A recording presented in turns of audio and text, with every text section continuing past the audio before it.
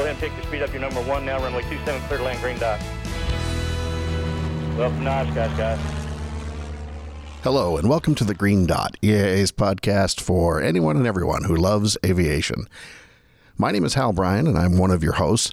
I'm EAA's managing editor for print and digital content and publications. And my counterpart today, joining me in the studio across the table, it is Tom Charpentier, Government Relations Director.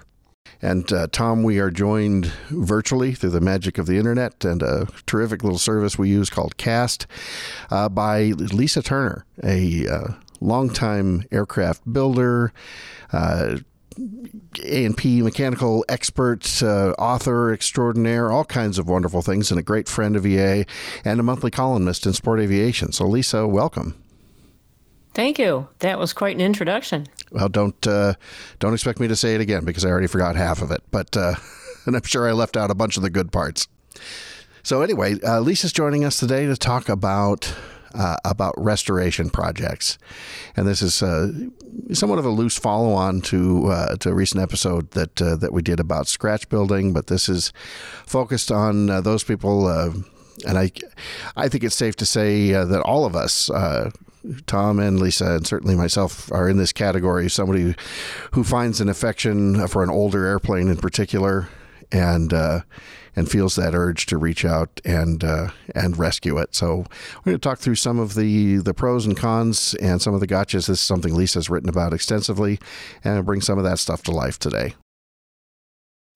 So, Lisa, I think one really good place to start, because we talked about scratch building in that recent episode that we did with myself and Charlie Becker and John Egan about our Cub projects. Those are all amateur built aircraft, which are I think familiar to most people in the EAA world. That basically if you can build it, you can fly it here in this country, and there's some very manageable regulations around that. I think a lot of people, a lot of amateurs anyway, are maybe a little more intimidated by the process and the rules that surround restoring or repairing a type certificated aircraft. Could you take us through a little bit of the differences? Because you've done both. You've built a Pulsar and I believe a Kolb, and you're working on your next amateur built project, but you've also done a number of repairs and restorations. Can you take us through the differences between amateur built and standard category?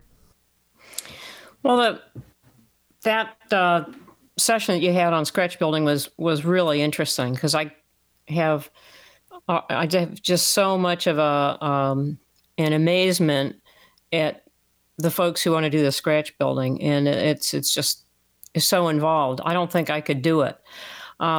There's not a lot of difference though between scratch building and the restorations, and I'll talk about what those differences are, but you're going from a situation where you've got lots of time constraint, lots of issues around time, and lots of issues around skills and money and things like that with the scratch building, and you have all of that with restorations. You're going to go through some of the same issues trying to figure out whether that's something that you can do. And one of the things I like to do in my articles is distill the basic things down into just 2 or 5 or 6 tips. And if you do that with the scratch building and with the restorations, you really come up with 3 things that are similar. And I'll talk about the things that are different in a minute. But passion, patience, and psychology, if you have the passion, you'll have the patience. And if you have the psychology, then you'll understand whether it's something you can really engage in. Like, are you a builder or a flyer, and do you have the skills? So in that respect, they're very similar. But the rest of it really is quite different, because the help that you can get around restorations is far more. And Tom, you could speak to that, because you've done enough scratch building. It's tough to find the information, right? Yeah, I think certainly in my case and in Charlie and John's case, it's a little bit easier because we're essentially scratch building replicas of a very, very well documented and very good pedigree type certificated aircraft. So, anything that we have to make has been made many times over by both amateurs and by Piper and its successors. So. We're lucky in that regard, but yeah, absolutely, and also I think we should also mention too that in the restoration and repair world, we do have a little known rule out there called owner produced parts that allow you to, as long as you're following the original blueprints, do a lot of the same things that an amateur builder can do as far as fabricating parts. Yeah, exactly. But the great thing about scratch building, the great thing about restorations, the great thing about kit building in general is we can really do whatever we want. I know that absolutely there are regulations out there. I mean, you're going to if you go out and find things that you're going to stick together at the end of it, you can't just get in it and fly. You're going to need to get a DAR to come inspect it. You need to get an airworthiness certificate, and Tom, you're the expert on that. But basically, we can go into our workshops and do just about anything that we want. We can restore a home built, and this is something to be thinking about, because with the explosion of home building, there are lots of used home builds out there, and they're getting older. So at some point, you may fall in love with something, but it needs a lot of work. And that's a great project. So, the difference is that it's going to be much easier to do that than to do the scratch building. So the caveat here is that you need to understand the psychology of yourself, figure out what you really love, because it's that teeter-totter between builder and flyer. You get in the air and you say, I'm a flyer. But then you get in the workshop and you go, no, I think I'm a builder. Well, you need that teeter-totter needs to fall more often to the build side when you get involved in some of these projects. But home builds are great, and you can go ahead and do that. And there isn't a lot of regulation. There's more regulation if you're going to rebuild like a PA-12. There's going to be more because you really need the oversight of an A&P to be doing that. And you're going to need their help later in terms of the paperwork. Does that help? That makes great sense. Yeah, and Lisa, you use those the terms of the 3 Ps: the passion, patience, and psychology, and that's pretty interesting to me. And in your story, and you've mentioned it a couple of times, and you and I have had sidebar conversations about this too, about that idea of falling in love with a project. And is there a point where, or do you have guidance for people who fall in love with a project that they really shouldn't have? That I like how you said that the passion will give you the patience to work on it, but you've got to understand your own psychology. Unfortunately, we all know there are projects out there. There are barn finds and old, rotten hangar finds and things that, ultimately speaking, may just get someone in over their head, and they end up having a negative experience and not be able to succeed. How do you help somebody who has fallen in love with a project?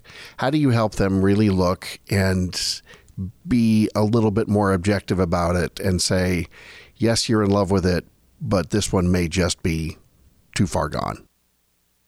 Yeah, that's a good point, because it happens all the time. And we see it in our business. Someone will come in and say, oh, this was too much for me. But how do you deal with that? I think one of my favorite sayings is, you don't know what you don't know. So how do you find out? Well, you go find people who do know. Go visit restoration shops. Find people on the field who are flying something that you're in love with, and check it out and listen to those people and find out what's involved. And at that point, if you say, you know, I really do want to jump into this, then I would jump in with both feet. But you got to go through the analysis. I mentioned that in that January 2020 article. You need to go through the self-analysis first and then figure out what you need in terms of skills and knowledge, and avail yourself of the resources that are out there. And a great place to go is all of these aircraft have owners groups and clubs, and you would want to just immerse yourself in that. And we've actually had people come to our restoration shop and say, "Can I work for free?" So what are we going to say? Yeah, sure. They are looking for experience. They want to find out whether they can restore their own project. And we love that. We just love it. So we try to help there. So avail yourself of the resources and find the people who can give you that help. And you're much less likely to find yourself halfway through saying, "Oh, what did I get into?" Sure. And I'm sure you'd agree, it's certainly been my experience that it's hard to find anybody out there in any of those groups you mentioned who isn't incredibly willing to help and excited to help. Exactly. And Lisa, you mentioned your January 2020 article, and that among many excellent articles you've written really lays out very well kind of the calculus that you go through when evaluating a project that we've already been discussing here. But one of the aircraft that you discuss in that article very prominently that I really liked was the restoration of Smokey the Bear's PA-12. So, excuse me, that's Smokey Bear. Oh, excuse me. His Smokey. middle name is not the. That's very important. The Forest Service will be all over us. Am I right, Lisa?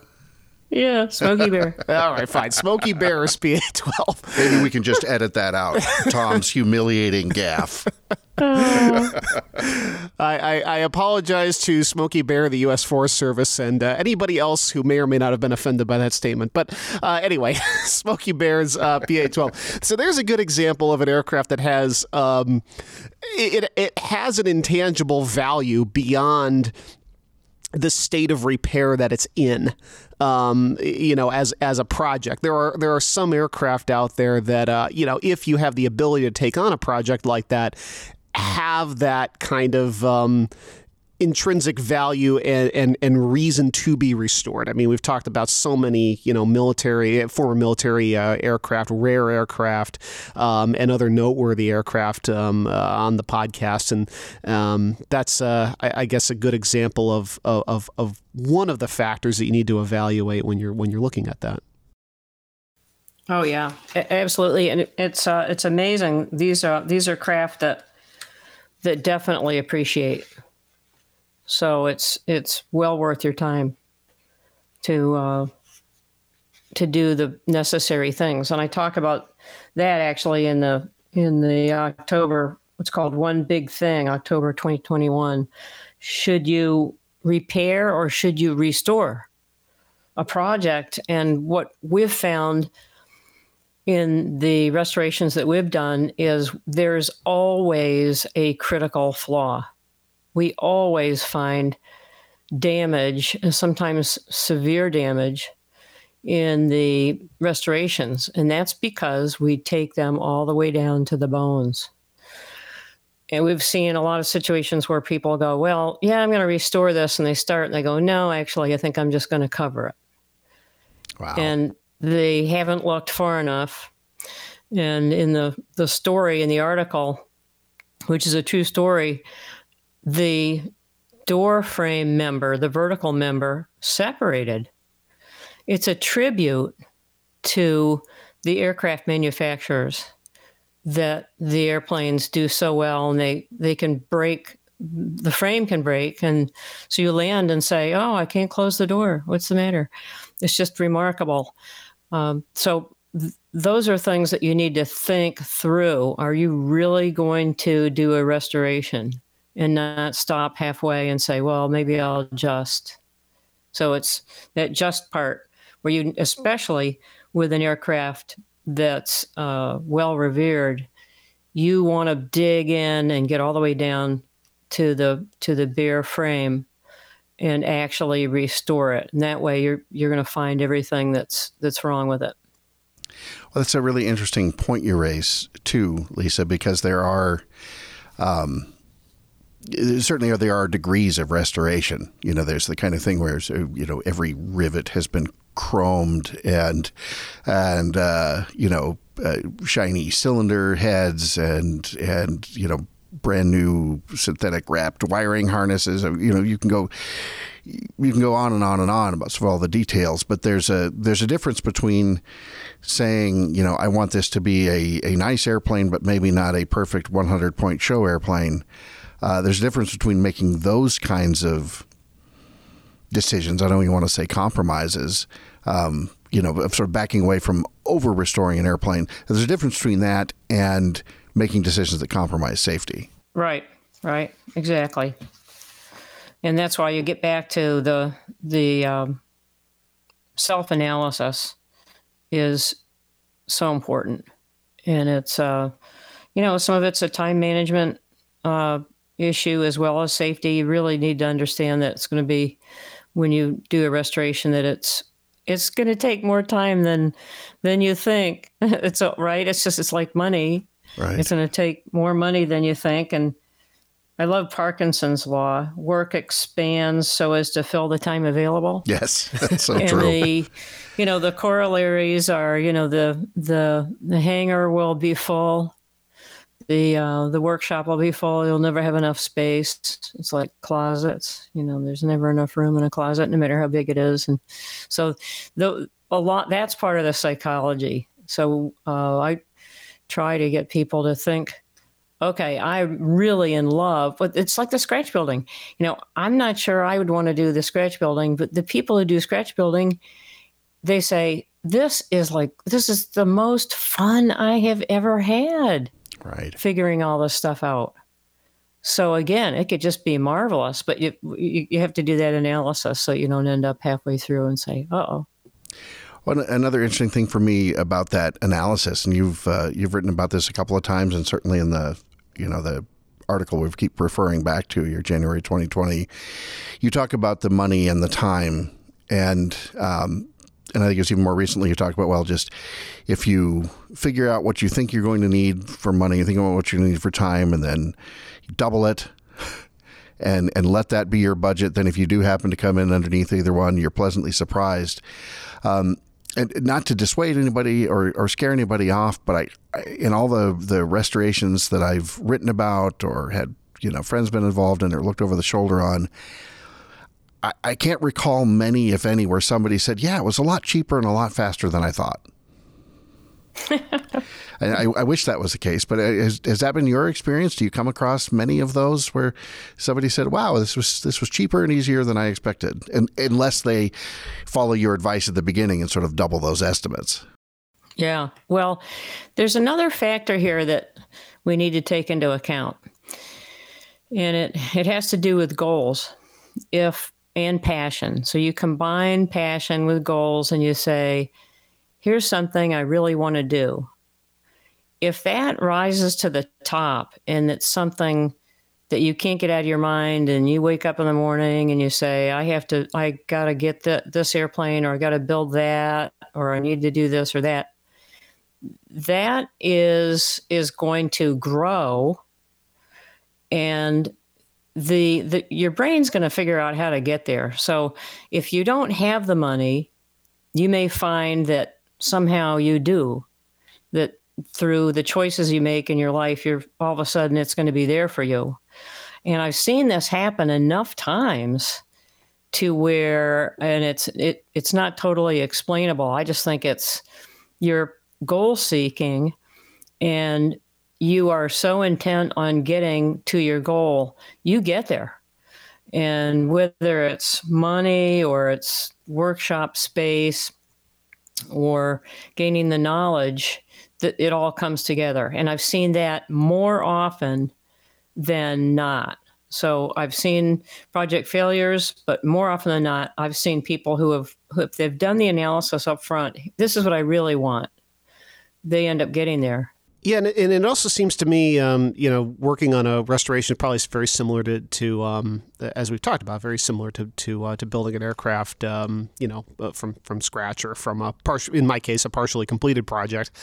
You really have the opportunity to make it your own as far as what you want to do with it. Like you said, I mean, the goals that you have, you could take let's say a PA-18 Super Cub project, and you can turn it into the ultimate bush airplane if that's what you want to do with it. Or you could take an aircraft, whether it has historical value or not, and decide to do a very period correct restoration, as Hal was talking about. So there's a lot of different ways you can go with it. And one of the things too that I mentioned it in the scratch building episode, I'll just say it again. On the finances side of it, the one thing that I really like about a project is, I don't have enough money to buy it, to just outright buy a flying airplane. I mean, I could certainly take out a loan to do that, but in this way, over the course of 10 years or so, just a little bit here and a little bit there, and eventually you have a flying airplane. Exactly. And you'll find it's amazing in the restoration community. People have parts. They have things. Oh, I'm not going to use this here. That's why it's so important to get to know as many people as you can who are involved in the same thing. It's a great way to not only get knowledge and get feedback, but to get resources, tools. And it's just, the great thing about the flying community, the building community, is we'll just bend over backwards to help somebody.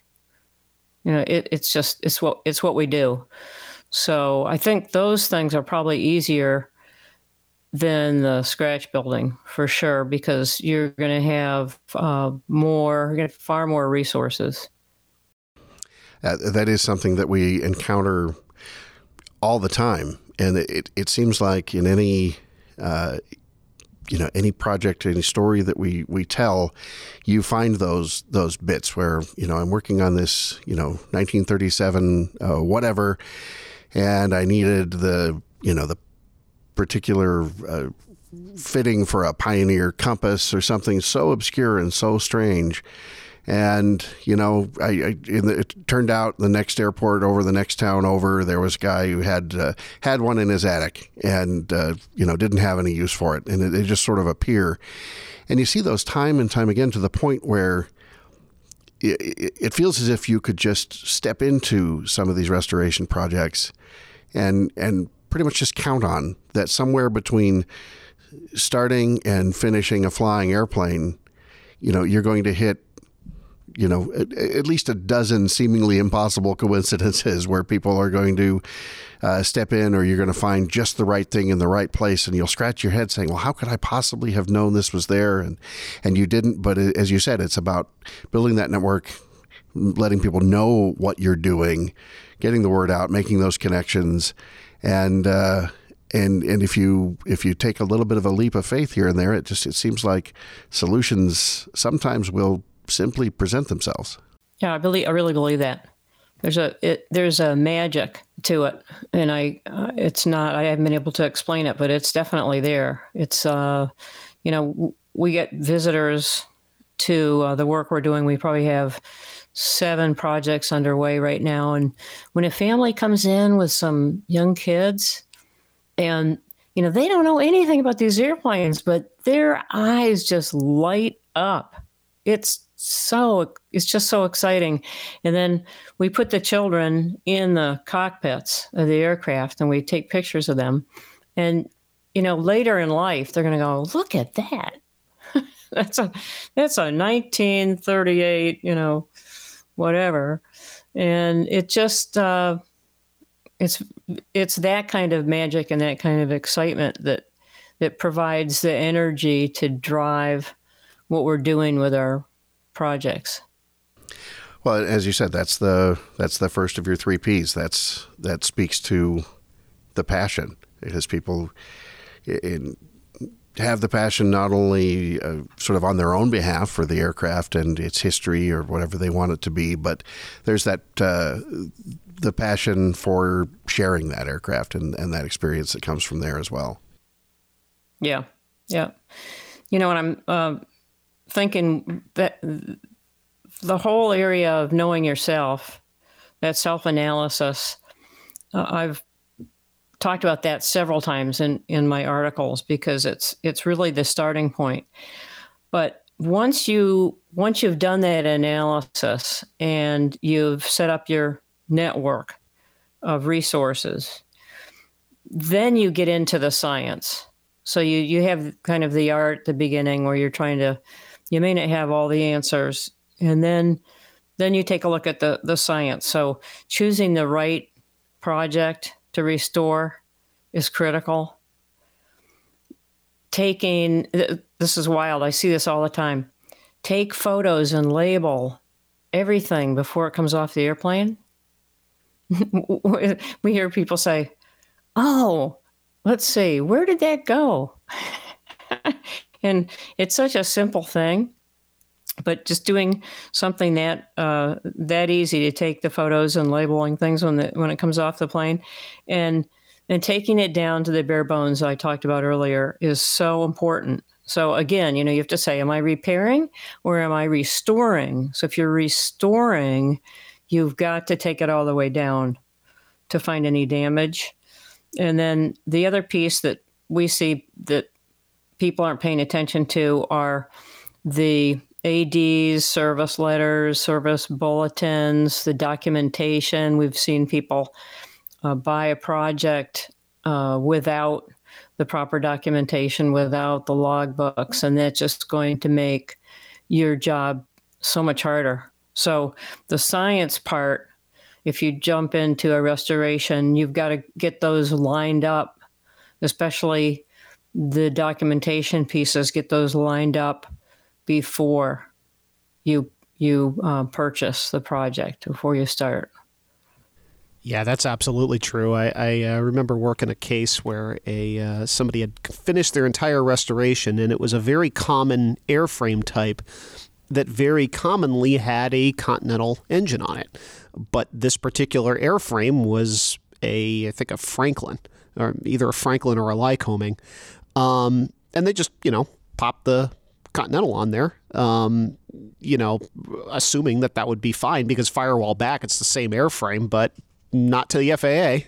And there was some paper. It's important to make sure you have the paperwork in hand before you change something, rather than it's I think the one area where it's far better to ask for permission first than beg for forgiveness later.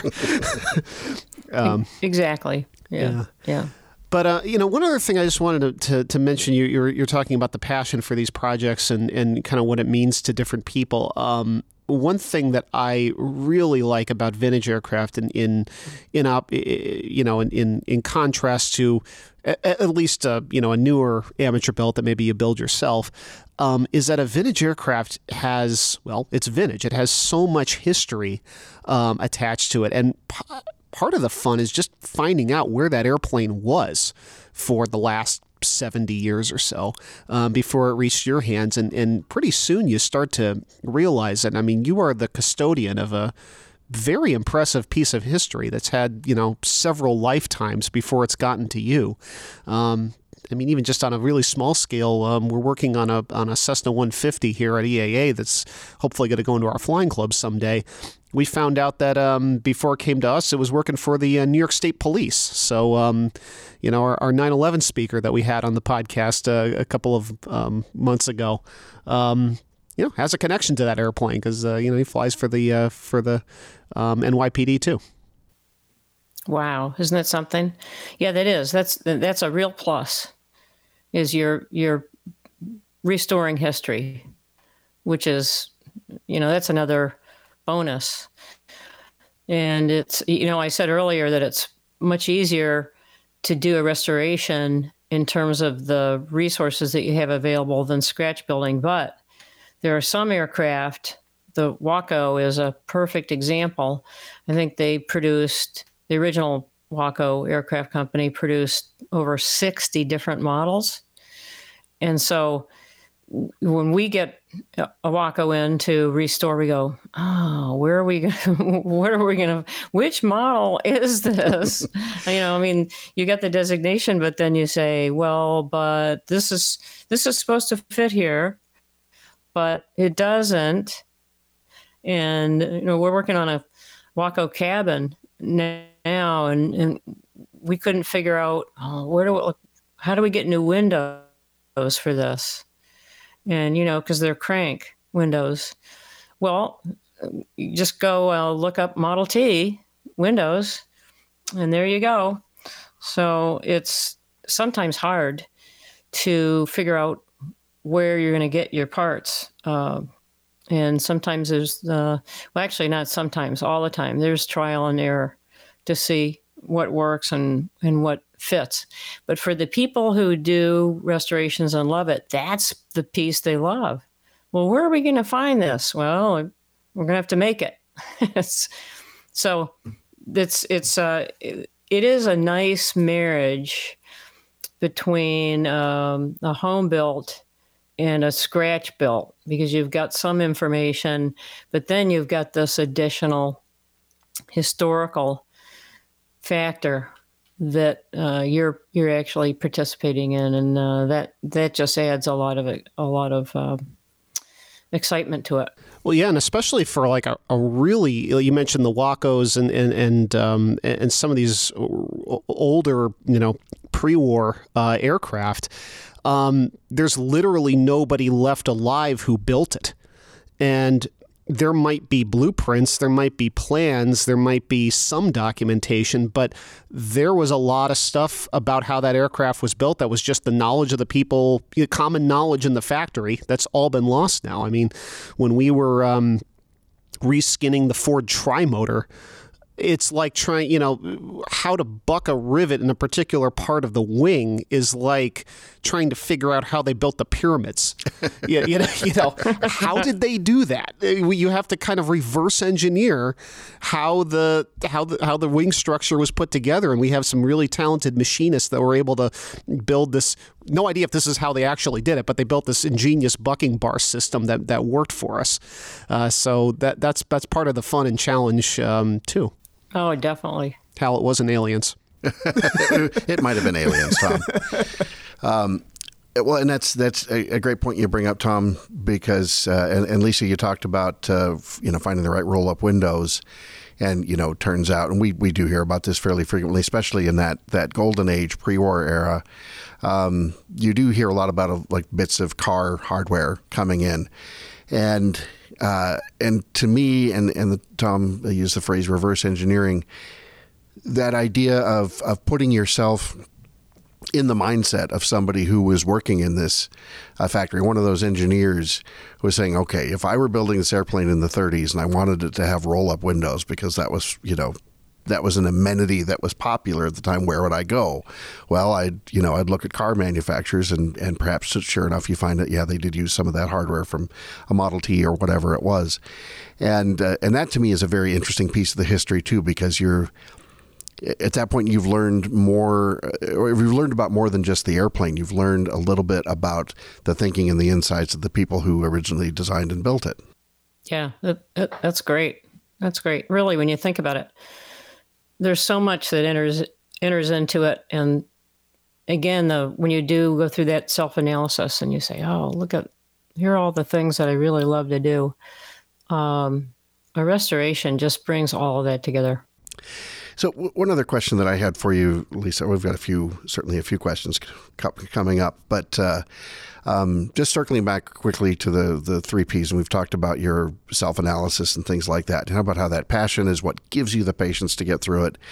Do you have quick advice for people who hit that wall and who come across one aspect of a project and they just want to start throwing tools across the room, and their patience has run out, and they've forgotten the passion for a few minutes, or they've redirected the passion, and they just can't get past something. What do you say to somebody who is temporarily in that spot in a restoration project? Oh, that would never happen. Oh, okay. Well, that's all the time we have. Every restoration project is easy and perfect. No. Thanks, everybody.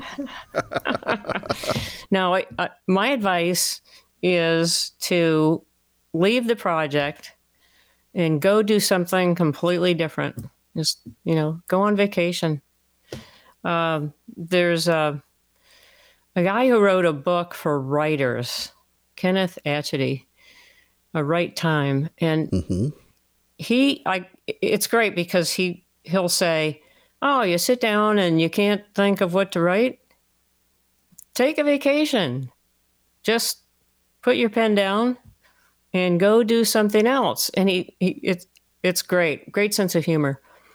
You might want to actually go somewhere else for 2 weeks. Like, well, some of us work, but the point is well taken, and that is get out away from the project and go do something else completely different. And you're likely, because of our psychological makeup, you're likely to come back to it and say, wow, what happens is we run out of energy and we don't realize it. So that low energy factor prevents us from putting our difficulties in perspective. So get away. Don't even think about it.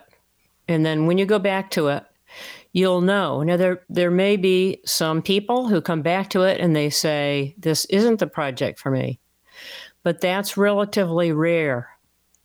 Most of the time, people come back to it, they realize that they didn't have the right tool, they didn't get the right advice, they need to back up, reassess, and start again. And they find at that point their energy level is up, and their passion comes up along with that, and they're happy to get started.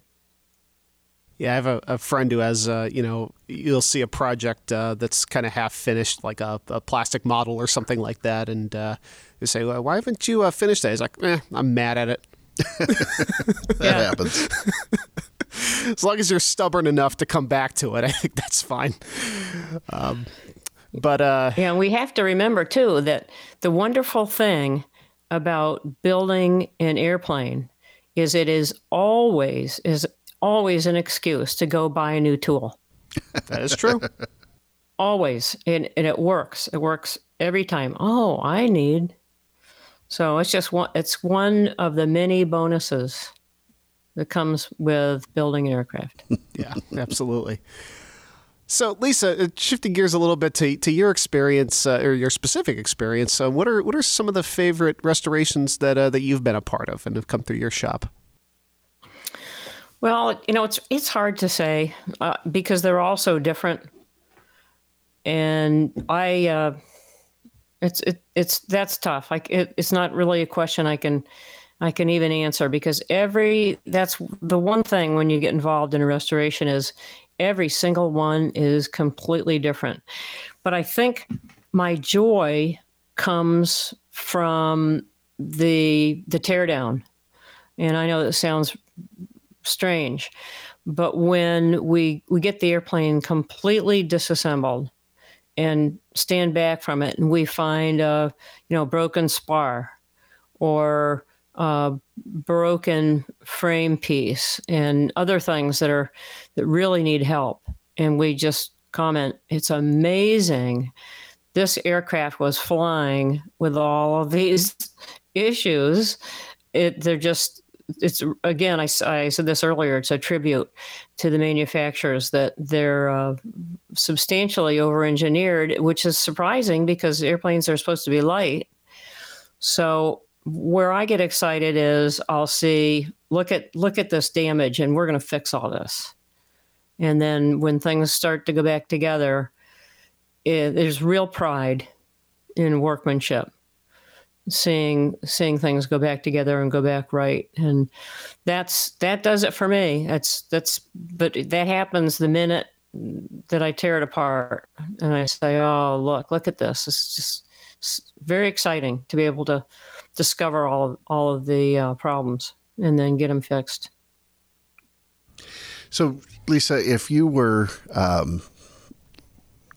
somebody came to you and said, you know what, I'm looking for an airplane project, and I'm interested in doing that, and maybe just maybe they're lucky and they haven't fallen in love yet, and they're going to do things in the right order, and we know that doesn't always happen.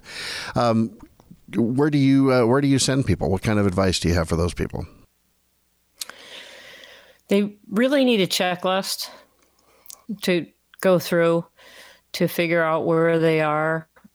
Because if you miss any of them, if, for example, in the article that I wrote, Impulsive Love, a friend of ours bought an aircraft it didn't have a data plate, and he knew nothing about it. And he ended up being lucky because things turned out all right. But those kinds of things, you really need to put a checklist together. Start with the passion, start with the love, identify the things that you really like, and then you've got to jump into the science of it. So you need to do your research. And it's just like if you are going to, you want to build a kit and you don't know what it's going to be, you've really got to start with, what are the things that I love to do in an airplane? Do I want fast airplane, a low and slow airplane? Figure all that out first, and then you're going to go do your research. So if it's a kit, you're going to go to the factory. If it's a restoration, you're going to do all your research on what the airplane is, what it should be, get advice from other people who have done restorations on that same aircraft, and go through a checklist of all the things that the things that I put in that article that I wrote, and do your due diligence. If you do the due diligence, then you're very likely to end up with a project that not only suits you, that you'll be able to maintain that passion around, but you'll also end up with something where you don't have a lot of stops and starts. So you end up stopping and saying, "Oh no, well, wow, I missed this. What am I going to do now in terms of documentation?" Those things, getting them lined up, will really ensure success. In the same way that a kit builder is going to figure all that out ahead of time and have a much higher rate of success, that the project is not going to languish.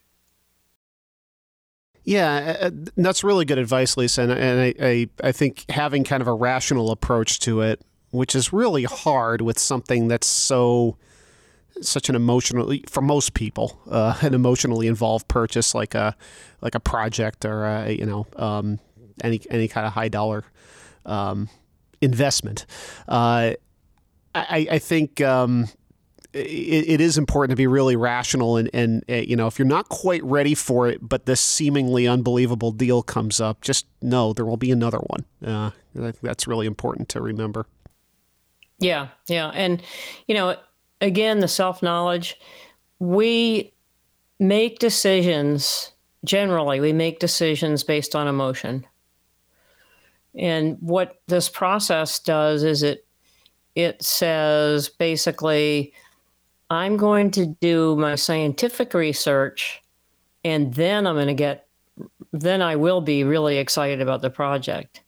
So instead of making the emotional decision first, it's what most of us do. I mean, we have to hold ourselves back from that because we're just, it's wonderful that we're creatures that can just have so much passion around something.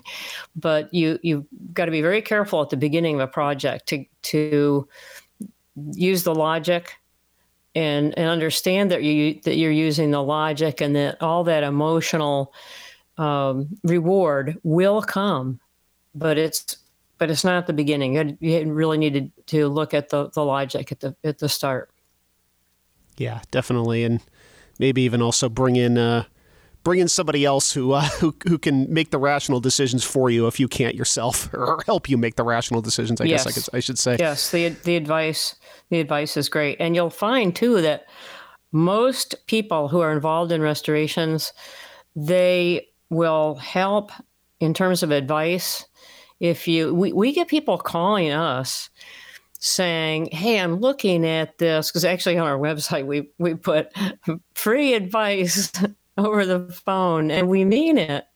We want to talk to people, and so we'll say, send us pictures, and we'll say, well, we've got a concern here. We see on picture 6 that, and so we try to help as much as we can, and everybody does that. So if you're going to get into a restoration project, don't be shy. Find everybody that you can find. Definitely talk to people who have done a restoration for that aircraft before, and you'll get tons of advice. I mean, you can call all the commercial restoration places. They'll talk to. It's just amazing. It's a great community. The community is a wonderful resource, and thank you for all the work that you're doing in this area and helping people out with their projects. As we get to the end of the show here, Lisa, we definitely wanted to take a second to plug your latest book, Dream Take Flight. Where can people find that if they want to pick it up?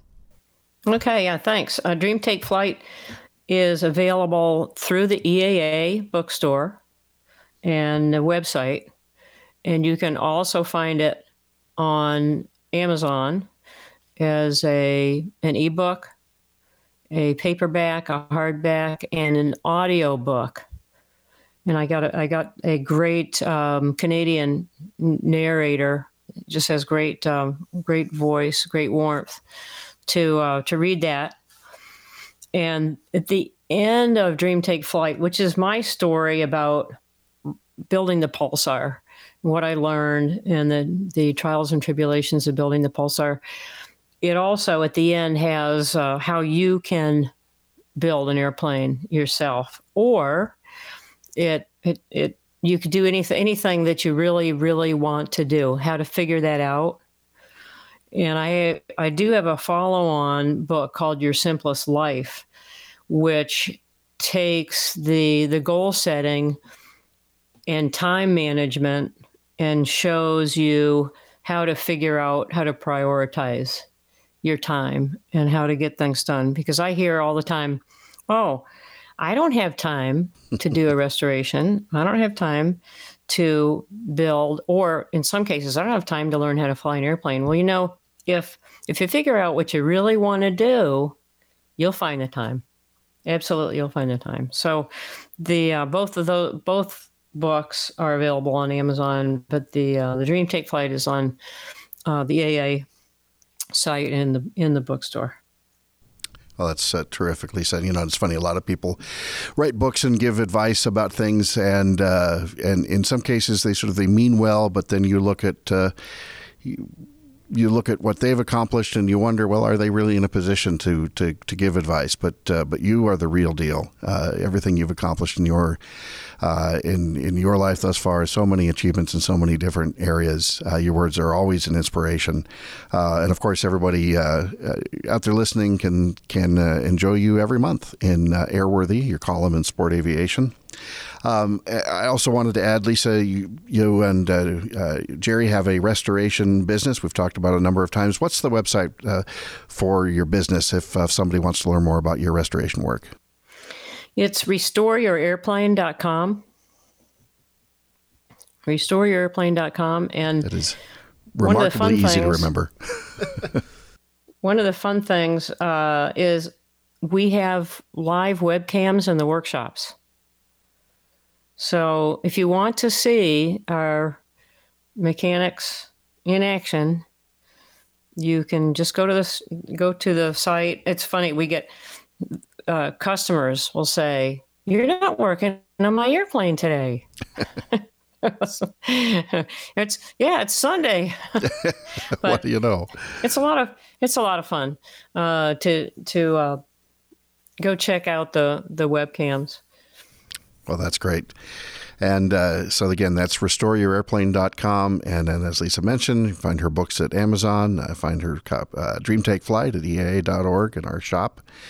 And, Lisa, we can't thank you enough for taking the time to join us today. We really appreciate it. And, of course, I certainly appreciate the chance you and I have to work together month over month on your column in the magazine. And I'm always grateful for your efforts there as well.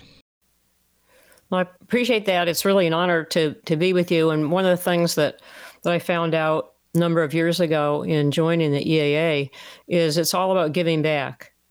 So you go through a time where you take advantage of advice and then you realize that it's time to give back to other people. And it's just in terms of the community, that is a real hallmark, to be able to bring other people in and show them the things that we find so incredibly exciting. So, well, and it's our privilege to absolutely. It's our privilege to help give you a channel and a mechanism to be able to do that and reach a lot of people. So our thanks to you again, Lisa. I also want to take a quick second and thank those of you out there who take time to leave us reviews. We had just a wonderful review just recently on iTunes. You can go over to iTunes podcast reviews and check that out. Username Dran_Reb. I'm not sure what that means or stands for, but thank you very much for the kind words. We really appreciate it. For everybody else, please do take the time to leave us a review, or you can send us a note at feedback@eaa.org. Each of these podcast episodes has a landing page on our blog, inspire.eaa.org, and you can leave comments and questions there. And we say it every time, and it's true every time. We always we're only able to do this show because we get feedback and good comments from people like you. So with that, thanks again to everybody for listening. Keep the feedback coming. Keep the good reviews out there. We really appreciate it. And we'll catch up to you next time when you're cleared to land on the Green Dot.